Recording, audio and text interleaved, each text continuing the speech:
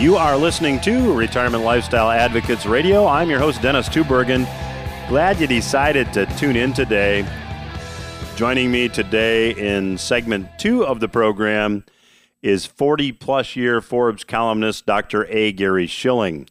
Dr. Schilling will share with us some really great information from his most recent newsletter, Insight, and we'll also be able to get his economic and financial forecast. You'll want to stay tuned for that. Often here on the program, we talk about the effect that private sector debt levels have on the economy.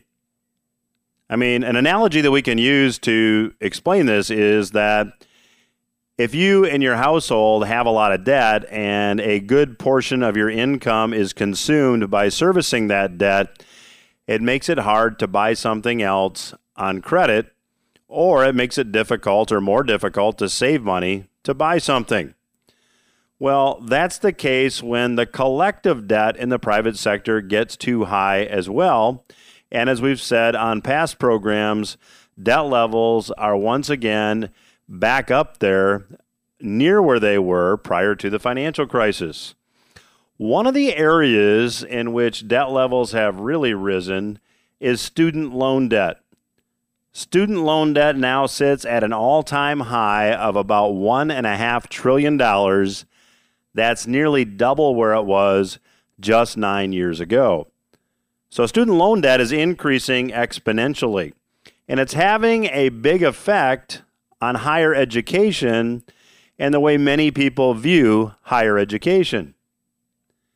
Now, Kevin O'Leary, if you've ever watched Shark Tank, you'll probably know Kevin as Mr. Wonderful, recently commented on this very topic. He said, "I don't recommend college for everybody. The fact is there's a lot of trade schools that would help you make a lot more money. Be a plumber. They get rich," he says. "Everybody has to have a plumber, even in a recession." O'Leary says, you really need to think about school as an investment.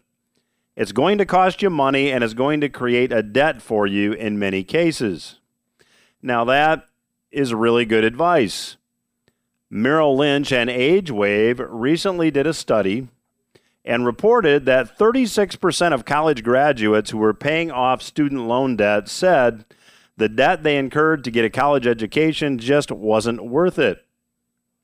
Now, O'Leary was quoted in a CNBC article, and the CNBC article listed occupations that pay more than $55,000 a year and don't require a college degree. Some of these jobs include makeup artists, construction inspectors, building inspectors, electric power line installers and repairers, just to name a few. O'Leary says that those pragmatic type careers are good options. He says when you think about all the trades, there's so much demand for this that people often overlook them, saying, "I'm going to poo-poo that career." O'Leary said, "Why? You can get rich a lot faster than getting a history major." Now, a few years ago, Forbes magazine published an article detailing this emerging trend, and this trend has only picked up steam in the meantime. I'm going to give you just a bit from that article. Recent graduates of the South Dakota School of Mines and Technology earned more on average than those graduating from Harvard. The median salary of the South Dakota School of Mines and Technology graduates was $56,700. By contrast, the median salary of Harvard graduates, where the tuition is 4 times that of the South Dakota School of Mines and Technology, was $54,100. So the trend is clear. Traditional higher education costs are rising, and a diploma from an institute of higher learning just isn't worth what it used to be. Now, what's contributing to this? Well, ironically, one of the factors is the wide availability of student loans. There's an economic principle behind this. The more easy credit that's available, the easier it is to fuel a price bubble. In fact, when you study price bubbles, you realize that you cannot fuel a price bubble without easy credit. This was true when real estate prices plummeted more than a decade ago. because lenders extended credit to marginally qualified borrowers who had little or no money down. The demand for real estate skyrocketed. Access to easy credit fueled that price bubble, which eventually burst. And the same principle is behind the surge in tuition costs. Forbes published another article on this very topic, and I'm going to give you just a bit from this article as well. Among the many sayings dubiously attributed to Albert Einstein is that the difference between stupidity and genius is that genius has its limits. Lack of limits and stupidity have another overlap in the Parent Plus loan program, which allows parents of undergraduate college students to borrow unlimited sums from the federal government for their children's education. While observers of higher education have long suspected that this open-ended subsidy enables colleges to hike tuition, new evidence lends more credence to this theory. Several recent studies have found evidence that other federal student aid programs drive up tuition. A 2015 study found that $1 of subsidized student loans increases published tuition by 58 cents at a typical college. A 2004 analysis found that for-profit colleges eligible for federal student aid charge tuition 78% higher than that of similar but aid-ineligible institutions. In other words, if the money is there and easily available, people will take it, just like during the real estate bubble and subsequent bust. Now, the other factor driving this trend is that it seems college education isn't as valuable as it once was. Ellen Ruppel-Shell wrote a piece in the New York Times. She says, "We appear to be approaching a time when even for middle-class students, the economic benefit of a college degree will begin to dim. Since 2000, the growth in the wage gap between high school and college graduates has slowed to a halt. 25% of college graduates now earn no more than does the average high school graduate." Now, there are some analysts who would certainly agree with this position. James Agresti, who is president of Just Facts. Just Facts is a nonprofit institute dedicated to providing verifiable facts about public policy, wrote this: "Academic time investment by full-time college students has fallen. During the school year, they are now spending about 50% more time on leisure activities and sports than on academics." There was a report recently published by the Review of Economics and Statistics that said full-time students allocated 40 hours per week toward class and studying in 1961, and by 2003 they were investing 27 hours a week. Declines were extremely broad and are not easily accounted for by framing effects, work, or major choices. We conclude that there have been substantial changes over time in the quantity or manner of human capital production on college campuses. Could it be that the less skin you have in the game, the less hard you work? The same report said this: "Perhaps even most importantly, even among graduates of four-year colleges, many are not learning practical skills that increase their productivity." In 2014, Professor Richard Arum of New York University and Assistant Professor Josipa Roxa of the University of Virginia published a study using the Collegiate Learning Assessment to measure critical thinking, complex reasoning, and writing skills of 1,666 full-time students who entered four-year colleges in the fall of 2005 and graduated in the spring of 2009. These people got done in 4 years. They were pretty bright. The authors found that if a test were rescaled to a 100-point scale, 1/3 of students would not improve more than 1 point over 4 years of college. That is a dismal statistic. Debt and easy credit often produces results opposite what one would think they might. We talk about these private sector debt levels in the book, New Retirement Rules.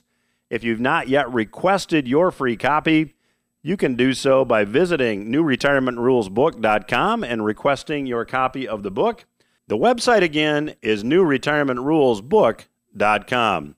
I'll be back after these words with Dr. A. Gary Schilling.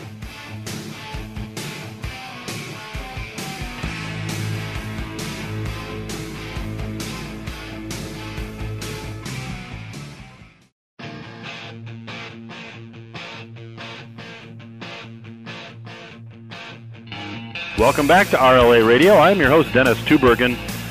I have the pleasure today of chatting once again with returning guest, Dr. A. Gary Schilling. Dr. Schilling's monthly Insight newsletter is an extremely comprehensive 30 to 40-page report that includes extensive overviews of the economy, exhaustive investigations of key economic indicators and how they'll affect your investment portfolio. Also, Dr. Schilling examines in detail emerging markets and financial trends that could spell opportunity or danger for you or your investments. And Dr. Schilling also commentates on all matters great and small in the newsletter. I enjoy reading it very much and have some questions for Dr. Schilling this month out of the June newsletter.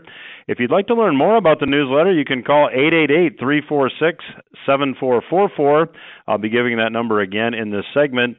And the website, if you'd like to learn more, is agaryschilling.com. Dr. Schilling, welcome back to the program. Glad to be with you again, Dennis. Well, Dr. Schilling, you make quite a statement in your June Insight issue. It says, you state the very first line, a U.S. recession probably started in the current quarter. Why do you believe that? It's simply all the indicators that point that way. You look at what's happening with industrial production, housing, a myriad of things. One very interesting thing, of course, is the employment area, and employment growth slows very rapidly at peaks and turns from expansion to contraction, and that's what we've seen in employment. We had this extremely low increase in payroll employments last month, 75,000, about a third of what it's been running. And another key factor here, which you always have it at economic peaks, is downward revisions. The revisions in data tend to be downward at peaks. They're upward at troughs, but when you see a number of them that are downward, that's usually a pretty clear sign that the economy is slipping. And of course, we have it on a global basis. You look at the Organization for International Cooperation and Development. Their leading indicators, that's been declining. Back in the U.S., the New York Fed's index for recession forerunner, that's gotten up to recessionary levels. There's a whole myriad of statistics that point that way. So, Dr. Schilling, recessions obviously come in varying degrees of intensity. How do you see this one playing out? I think it'll be an average recession by post-World War II standards. There's nothing there that suggests we've got a big decline that comes with usually a crisis. And there were three of them I would point out in earlier years. One was in the early 70s. We'd had rampant inflation in the late 60s. Many businesses thought it would last forever, so they double and triple ordered inventories. They wanted to get them in before the prices went up. Well, what happened is all those inventories arrived, and they had to cut production to get rid of them, and that gave us what then was the most severe recession since the 30s. I don't see anything like that now. And then we had two financial crises. One, of course, was led by the dot-com blow-off in the late 90s, the socks to puppet kind of nonsense. And, of course, most recently, the most severe recession since the 30s, the 2007-2009 economic decline, which was really the result of this huge housing bubble in subprime mortgages that literally collapsed. I don't see anything like that at the moment. There are possibilities. I mean, there's certainly a lot of corporate debt out there, much of it at triple B rated, and that's only one step above junk. And if it gets downgraded, then a lot of institutions can't hold junk-rated securities. You can get a cascading effect. You've got underdeveloped countries that have borrowed heavily in dollars. Dollars rallying, it means it takes more of their local currency to service them. And of course, the trade war with China, if not Mexico and Europe, that you don't know how that's going to play out. And Trump's strategy seems to be to keep everybody on edge, but that certainly could create so much uncertainty as to turn a run-of-the-mill recession into something much more severe. And Dr. Schilling, how do you think the Fed is going to react? I mean, there's a lot of political pressure now to have the Fed reduce interest rates. Do you think that that'll be a reality? Oh, sure. The Fed is, as usual, behind the curve.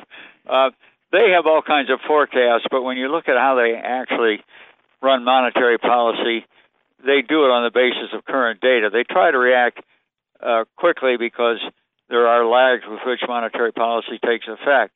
But they up through late December were raising rates, they believed in this Phillips curve that said the low unemployment was going to spawn inflation. It hasn't, but they were more wrapped up in the theory than they were looking out the window of reality. They finally decided to switch, and I think that was Jay Powell. He's the first non-PhD economist in the last three, and as a PhD economist, I'm glad we got somebody else in there because he's not a theoretician. But the Fed was overdoing, probably, and we'll find out, was overdoing tight credit, and they've shifted toward a pause. They haven't actually cut rates yet, but they pretty much said they're going to. So they are shifting gears. But what the Fed does at this point won't really have any effect on whether we have a recession or not. Now, I know that equity investors who look back at the Fed and all that Fed largesse, knocking rates down to zero, and then all the quantitative easing, that, in my mind, is what propelled stocks from their low in March of 2009 till their high of last year. And everybody says, okay, if the Fed cuts rates, it's all clear, nothing else matters. But you say, why does the Fed cut rates? Fed cuts rates because they're worried that they've overdone and precipitate a recession. And if you look at the releases from their meeting, from their Fed meeting on June 19th, and then Chairman Powell's press conference, they're very worried about a recession. If you read between the lines. So, do we see rates, in your view, going back to zero again? You mentioned in your newsletter that there are negative interest rates now in Europe and Japan. I think I had a guest on the program that said it was the equivalent of 12 trillion U.S. dollars at negative interest rates, if memory serves, which in and of itself seems like lunacy to me. But do we get back there again? Oh, I think so. But in contrast to the European Central Bank and the Bank of Japan, the Fed has basically said they're not going to go to negative rates. Those two central banks have negative rates. The whole idea is that if you pay people to borrow, they'll borrow more, spend, invest, and so on. But the opposite has happened. Rather than do that, people say, oh my goodness, my assets they're actually appreciating with negative rates. I'm going to have to save more for retirement or to buy a house or whatever. So it has the opposite effects. It increases savings as opposed to spending and investing. The Fed says they're not going to go below zero. But what they have said, and there was an important study by the economists in Federal Reserve Board in Washington last year that basically said if they get to zero, then they would turn to more quantitative easing. Now, that didn't do much good earlier. Most of it went into stocks as far as I can analyze it, but they haven't got much else they could do. So at what point do investors, I read an article that Vladimir Putin is saying the dollar can't be the reserve currency anymore, and a lot of that may be, just the normal back and forth that we get. But at what point does all this quantitative easing and negative interest rates, at what point does it stop? Well, it probably doesn't stop until you have a semblance of economic growth. And Europe is in much weaker condition than the U.S. Japan has been in a deflationary depression for 20 years. They've had deflation more times than not. And, of course, that has encouraged people to save, to postpone spending, to save, because they say prices are going to be cheaper later. And if you look at what the Fed's statement was on June 20th. They said that very clearly. They're worried about the effects of low inflation deterring spending and resulting in a weaker economy. So I think that this is going to take a long time to play out, and it may be some years before you see anything but a deflationary environment. Long run, the norm in peacetime in this country is deflation. Inflation is a wartime phenomenon, interestingly enough. And we very well could see chronic deflation. It doesn't mean low growth necessarily. The latter half of the 1900s, we had the most rapid growth we've ever had for 30 years, and wholesale prices were declining over 2% a year on average. So it's not the end of the world, but it's a different world, and the adaptation to it is something that is going on now. And the Fed, first and foremost, is struggling with adapting to this new environment. They simply cannot quite accept it. So, Dr. Schilling, we have we have low interest rates, we have negative interest rates in some parts of the world. We've had quantitative easing, which is basically money creation. How can we possibly have those policy responses and deflation? Can you explain that to the listeners? Well, it simply says that deflation is a matter of having more supply in the world than demand. If you have that, you have prices going down. If you have more demand than supply, prices go up. I don't think it's any more complicated than that. And when you look at the situation now, you look not just at the U.S., you're looking at it on a global basis. And with the transfer of Western technology to very cheap production venues, first and foremost China, the world is just potentially flooded with excess productive capacity. And of course now you got India, who's really the 800-pound gorilla in the room. So I think what you really are looking at is that all these stimulative measures have been simply swamped by these fundamental deflationary forces of excess supply. Gary, in your opinion, this trade war, these imposing of tariffs, to what extent is that contributing to the recession, if at all? Yes, it is, because it creates uncertainty.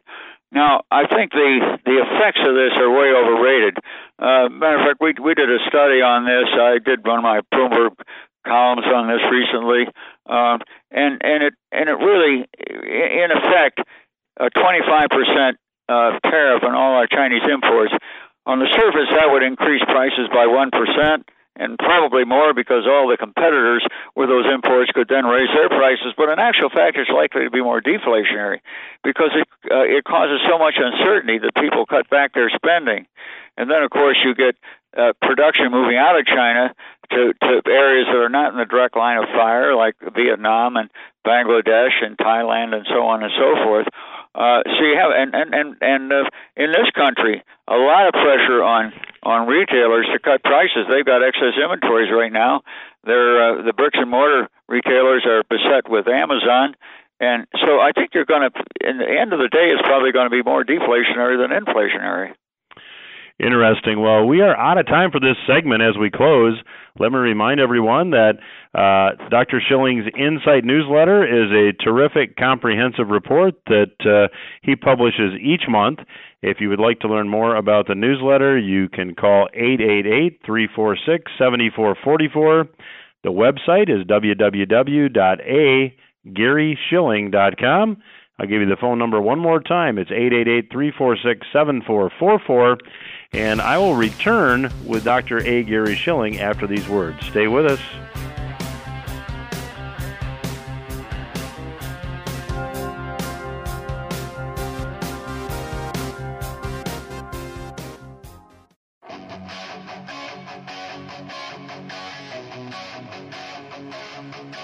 Welcome back to RLA Radio. I'm your host, Dennis Tubbergen. I have the pleasure of chatting once again today with Dr. A. Gary Schilling. If you're just joining us, Dr. Schilling's Insight newsletter is a terrifically comprehensive 30 to 40-page report that includes extensive overviews on the economy as well as investment forecasting. If you'd like to learn more, 888-346-7444 is the number. Dr. Schilling, it seems to me that when we had the tax package passed, the tax cut passed now a year and a half ago or so, that provided some juice for the economy. Correct me if you disagree, Will they try a repeat performance prior to the election just to try to keep things moving?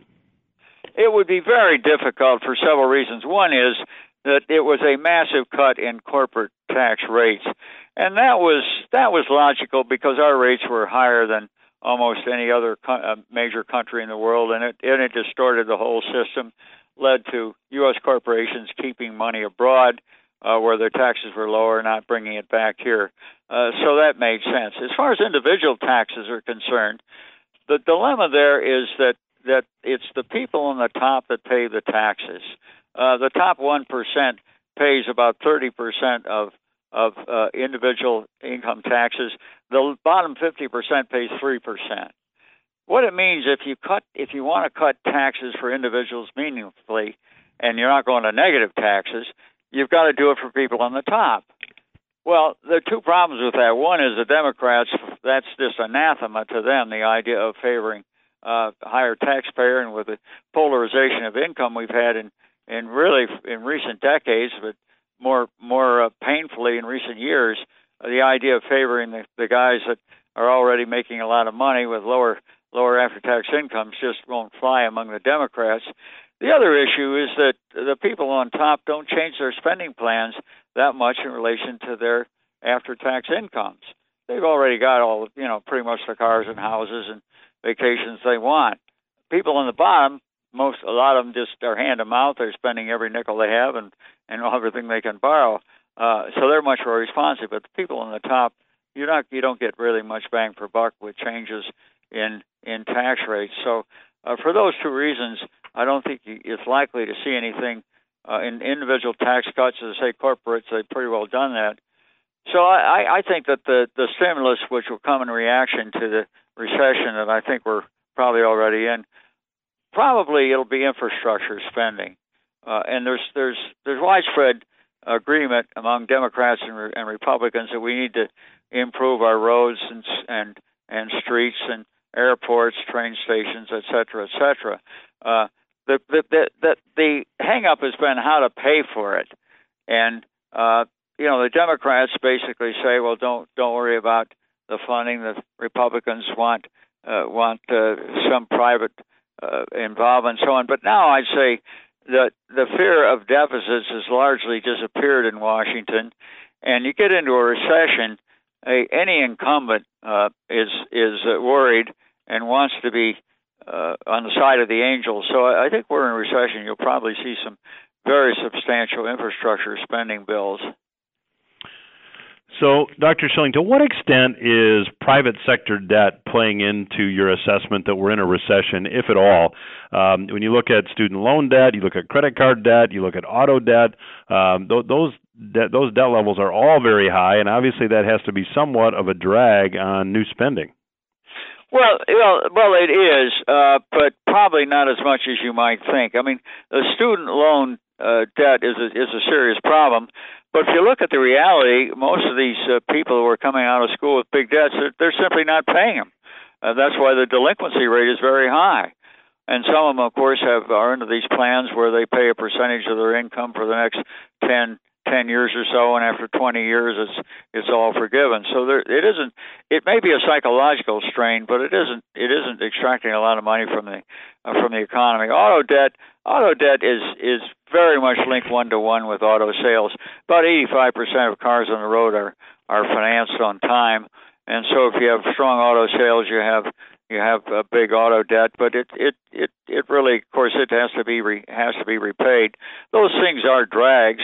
But on the other hand, mortgage debt has been worked down since the collapse in subprime mortgages, and that's brought if you look at the overall amount of individual borrowing, credit cards, auto loans, student loans, mortgages, and so on. You look at all of that in relation to after-tax income. It's actually declined substantially since 2000. Well, the peak was in 2003. It peaked out. The ratio then was about 130%. Now it's 94%. Now it's still above the long-term average of about 85%, and I think it'll be worked down further in future years. But it's not something that's brand new on the horizon. Well, if you're just joining us, we're chatting today with Dr. A. Gary Schilling. The website is agaryschilling.com. And if you'd like to learn more about his Insight newsletter, the phone number is 888-346-7444. So based on that last comment, Gary, give the listeners your assessment of the housing market and then maybe a forecast moving ahead. Yeah. Well, housing is very interest rate sensitive. It's a small sector of the economy. It averages about 4 or 5% of GDP, which is the sum of all goods and services produced per year. But since it's so volatile, it is important. Now, of course, housing had a huge run-up with the subprime nonsense. That people who couldn't afford chicken coops were technically owning mansions, but that collapsed, and it never has recovered that much. And of course, you've had a big swing to rentals as opposed to home ownership. Home ownership it's recovered some, but it's still depressed. So housing is not a very vulnerable area right now. It's not a major player in the economy. Now, we did have, of course, the earlier run-up in interest rates with the Fed starting in December of 15 raising rates, and some of that work on the short end spills over to 10-year Treasury yields, which are pretty much the link to 30-year fixed-rate mortgages, very strong linkage between those two. So you did have some increase, and it was detrimental to housing. Now, of course, interest rates are going down, and you're getting the opposite effects. There's been a big jump in mortgage refinancing recently, and so on. Housing is probably getting near the bottom, but the financing, the affordability is one thing, but people's willingness to go out and make the commitment for a new house is something else. If you're in a recession, when jobs are disappearing, the two obviously do have offsetting effects. And you usually don't get strong revival of housing until late in the recession, but it does tend to revive before the general economy because interest rates by then are declining, and not only the Fed reducing rates in reaction to the recession, but simply the fact that in a recession there's less demand for credit, and Treasury bonds are a safe haven, and that spills over to 30-year fixed-rate mortgage rates. So, Dr. Schilling, given that we're expecting or you're forecasting that we'll probably see interest rates decline here, what does that do to stocks? What is your forecast overall for equities? I think equities are very, very expensive. If you look at it in a long-term sense, they're about 40% above their long-term average right now. And they've been that way since the early 90s, so if those long-term averages still hold, you're probably going to see lower price-earnings ratios in the future. I would say we're probably in a period of much lower stock appreciation, and they could be pretty exciting for a number of years.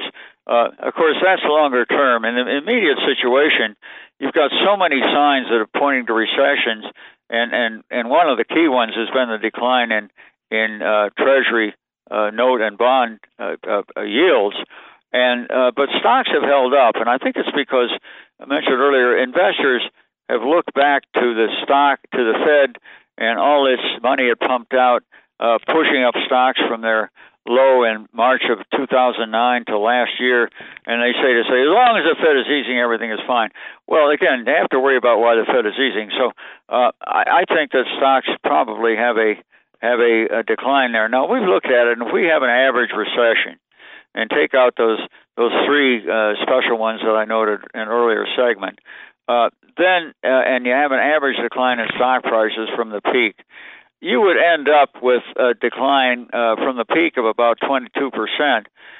But that wouldn't take you much below where it was on Christmas Eve. That decline from October 3rd took the S&P 500 down almost 20%. So you wouldn't have a decline much below that. But, of course, it would be a decline from where we are now of about 20%. So in your newsletter, you're suggesting to short commodities. Can you expand on that thought?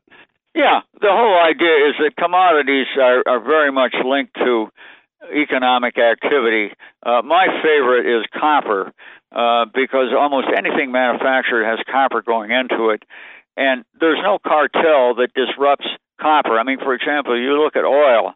The economic fundamentals are not are often superseded by what's happening with the Russians and the Saudis in terms of prices, or you get some attack in the Persian Gulf, attacking a ship, shooting down a drone or whatever. You get extraneous things, but copper doesn't have that, and copper has been declining, and that's very much a symbol of declining worldwide industrial production, and especially in China that consumes about half of the world's copper year by year, and of course they use that to turn into exports that go to North America and Europe. So I think that commodities are going to continue to be weak. They're not only a good indicator of a forthcoming recession, but they will be even weaker as a recession unfolds. And I've got time for one more question here. I've just got to get your take on agricultural commodities, if you have an opinion. Well, agricultural commodities, again, they're tricky because they're so much governed by weather, and of course now with Trump's trade war, the question of whether the Chinese are willing to buy U.S. soybeans and so on. But I think that's a very specialized area. But the one area that we didn't talk about that I've been very, very keen on, and I actually have been since 1981, are long-term Treasury bonds. And since the early 80s, Treasury bonds have outperformed the S&P 500 by 5 times. They've risen 5 times as much as the S&P, and that's including dividends as well as price appreciation for stocks. And I still think they're a very attractive buy. We could see another 20% appreciation in 30-year Treasury bonds if they go down to my target of 2%. And you'll see less bang for buck if you did decline in 10-year Treasury note yields, but I think they're going to 1%. They're just now about 2%. So I think that makes a lot of sense. In terms of stocks, I think you got to be defensive. In portfolios we're managed, we're in things like utilities, healthcare, consumer staples, things where spending continues pretty much regardless of the state of incomes in the economy. Well, we're going to have to leave it there. Our guest today has been Dr. A. Gary Shilling. His Insight newsletter is great reading. I would encourage you to check it out. You can do that by calling 888-346-7444 or visiting www.agaryshilling.com. And Gary, pleasure to have you back on the program. Always appreciate your insights. Hope you'll come back.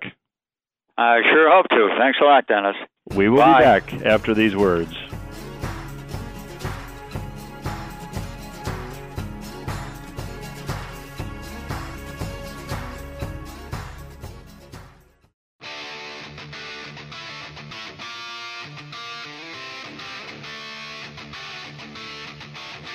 This is RLA Radio. I am your host, Dennis Tubbergen. You know, if you haven't yet gotten your copy of the best-selling book, New Retirement Rules, you can go to the website, newretirementrulesbook.com, and let us know where to mail your free copy, and we would be glad to send you one. You know, I picked up an article this past week authored by a gentleman by the name of Daniel Mitchell, who is a Washington-based economist. And it's very interesting how job growth is really accelerating in low-tax states versus high-tax states. In fact, Mr. Mitchell starts his article by saying that Americans are voting with their feet by moving to states where the politicians are taking less of their income. Now, one such example that Mr. Mitchell points out in his article is we'll just call it a battle between the states of Texas and California. Now, interestingly, one look at U-Haul rates for a 26-foot truck rental this month tells the story. If you want to rent the 26-foot U-Haul truck and take it one way from Los Angeles to Houston, it will cost you $3,965. On the other hand, if you want to take it one way from Houston to Los Angeles, it's $967. About 4 to 1. To take it from LA to Houston, $4,000. Houston to Los Angeles, about $1,000. If you want to go from San Francisco to Houston, it's $4,600, $4,575 to be exact. And Houston back to San Francisco, only $1,115. Why is that? Demand tells the story. Demand drives price. When there's greater demand, price goes up. When there's not as much demand, prices drop. It's the principle you learned back in Economics 101. If you want to go from Los Angeles to Dallas, that U-Haul truck's going to cost you $3,800. To drive from Dallas back to Los Angeles, it's $1,138. San Francisco to Dallas, $4,275. In the reverse direction, from Dallas back to San Francisco, $1,282. Now, the very obvious takeaway from this data is that more people are moving from California to Texas than the other way around. Now, the top state income tax rate in California is 13.3%. Texas has no state income tax. Now, Mr. Mitchell points out that sometimes he gets pushback from some of his friends who point out that California's 13.3% tax rate only applies to millionaires. And while that's true, Mr. Mitchell makes an effective argument against such a tax. He said, why do you want to penalize the state's most productive citizens, especially when they're the ones who can easily afford to move, and many of them are doing exactly that? Now, for the record, the 8% tax rate kicks in at just $44,000 worth of income. Now, if I had time, I could make a similar comparison between the states of Florida and New York. U-Haul rates are similar, tax rates are similar. Now, Chuck DeVore, who is a Texas Public Policy Foundation expert, wrote in Forbes how and why low-tax states are outperforming higher-tax states.